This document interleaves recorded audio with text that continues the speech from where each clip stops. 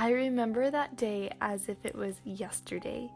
I was so excited to see an envelope from my best friend. She and I wrote letters all the time.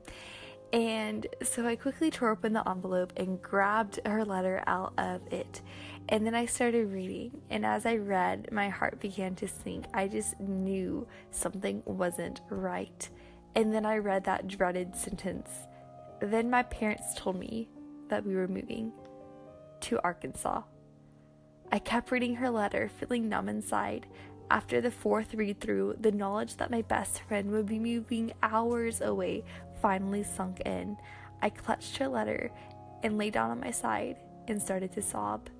I couldn't imagine my life without Michaela, my best friend.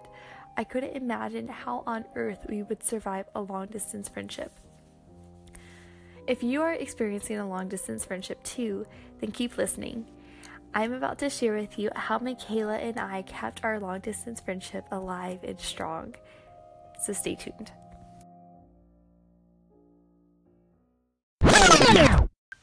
Alright, first though, in case we haven't met before, I want to introduce myself. My name is Kara, and I blog at joybecausegrace.com about singleness, faith, and friendship. So let's get back to the main topic of today. And one more thing before we get started. So Michaela and I have been friends for about 15 years. 9 out of those 15 years, we have been long distance. So originally, her family was about 5 minutes away from me. And then they moved to Arkansas, which is about 9 hours away. So we were 9 hours apart during that time. A couple years after that, they moved back to Texas, but they moved about 2.5 hours from me. And so we were closer, but we still couldn't drive yet. And so we couldn't really meet up that much. Now though, today her family lives 45 minutes away from where my family lives, which is awesome.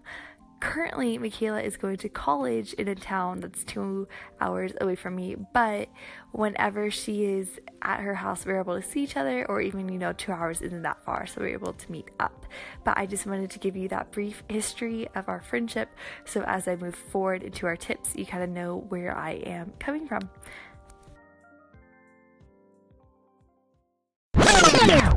Alright, so my first tip on how to survive a long-distance friendship is to figure out how you will be communicating. So shortly after my friend Michaela left Texas, I got another envelope in the mail, and I saw the words Arkansas on the outside of the envelope, and I quickly ripped it open to see what my friend had told me. I pulled out a stack of notebook paper from the envelope, and I started reading the words on the page as Michaela described everything from when she left her house in Texas with her dad, and as they drove up to see their new house before the rest of her family came up to join them, and about the hotel they stayed at with the cockroach that fell from the ceiling while she was sleeping. All these details about her new life in Arkansas, and reading along on her journey really helped me cope with the fact that she was really gone. It helped me still feel like I was a part of her life, even though I was no longer right down the road from her. So letter writing was a great way that Michaela and I stayed in touch. She and I wrote letters even when we were just 5 minutes down the road from each other. However, letter writing wasn't the only way we kept in touch. We also sent emails back and forth, messaged each other on Webkinz. Does anyone else remember what Webkinz were? And we also called each other on the phone. Eventually, when we got our own cell phones, we started texting back and forth. Now we tend to use the app Marco Polo to keep in touch, and we also FaceTime from time to time. So, some ways you and your long-distance friend could stay in touch would be letters, phone calls, FaceTime or Skype, texting, messaging on social media such as Snapchat, Instagram DMs, Facebook Messenger, or even trying out the app Marco Polo. My next tip for you is to plan when you and your friend will next see each other. When Michaela lived in Arkansas, we often made week-long visits to see each other. So like when she was in Arkansas one summer, I went up and stayed a week with her. And then another summer, she came down and stayed a week with me in Texas. And then, gratefully, a few years after they moved to Arkansas, her family moved back to Texas. And so now they were in a town that was about 2.5 hours away from me. And so that made meetups a little bit easier, just to go down and see her for a day or for a weekend and then come back. Now, her family lives only 45 minutes away from me, which is awesome. So we're able to see each other on school breaks and occasionally on weekends if she's there and I'm around. And then that's just been so great. But over the years, no matter if she was in Arkansas or further away in Texas, just knowing the next time we would meet up was so helpful for us.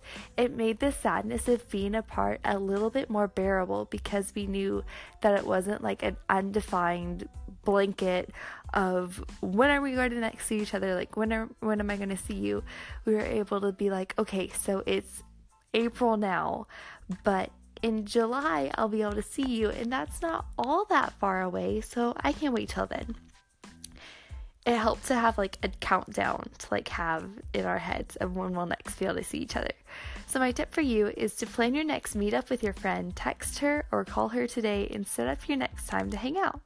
Even if it has to be far away in the future, knowing that you'll see her again will most likely help you today. Another thing you can do to help your long distance friendship is to work on a project together. So I'm about to give you a list of fun ideas that you could do with any friendship, but I think it especially works with long distance friendships, or at least I have experienced that with my friendship with Michaela. So shortly after she moved, she and I compiled a time capsule of our friendship together. We did this by mailing things back and forth, and then we eventually put all the things together in a little shoebox when we were together one time. Also, as she was in Arkansas, we started working on a little skit together.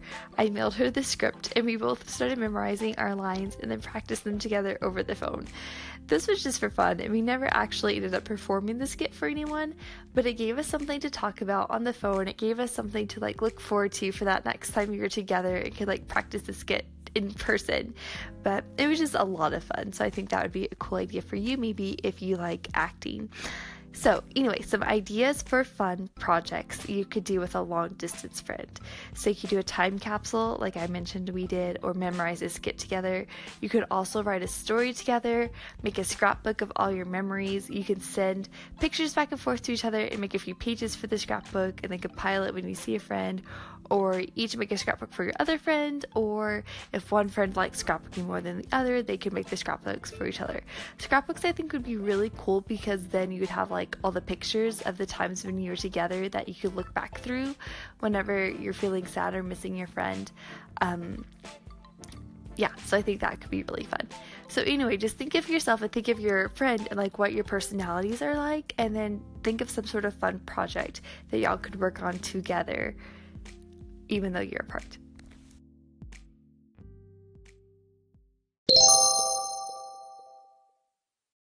Alright, so quick recap of my 3 long distance friendship tips. First, figure out how you will be communicating. Second, plan the next time you will see each other. And then lastly, work on a project together. So thanks for listening, and I'll talk to you again later. Bye!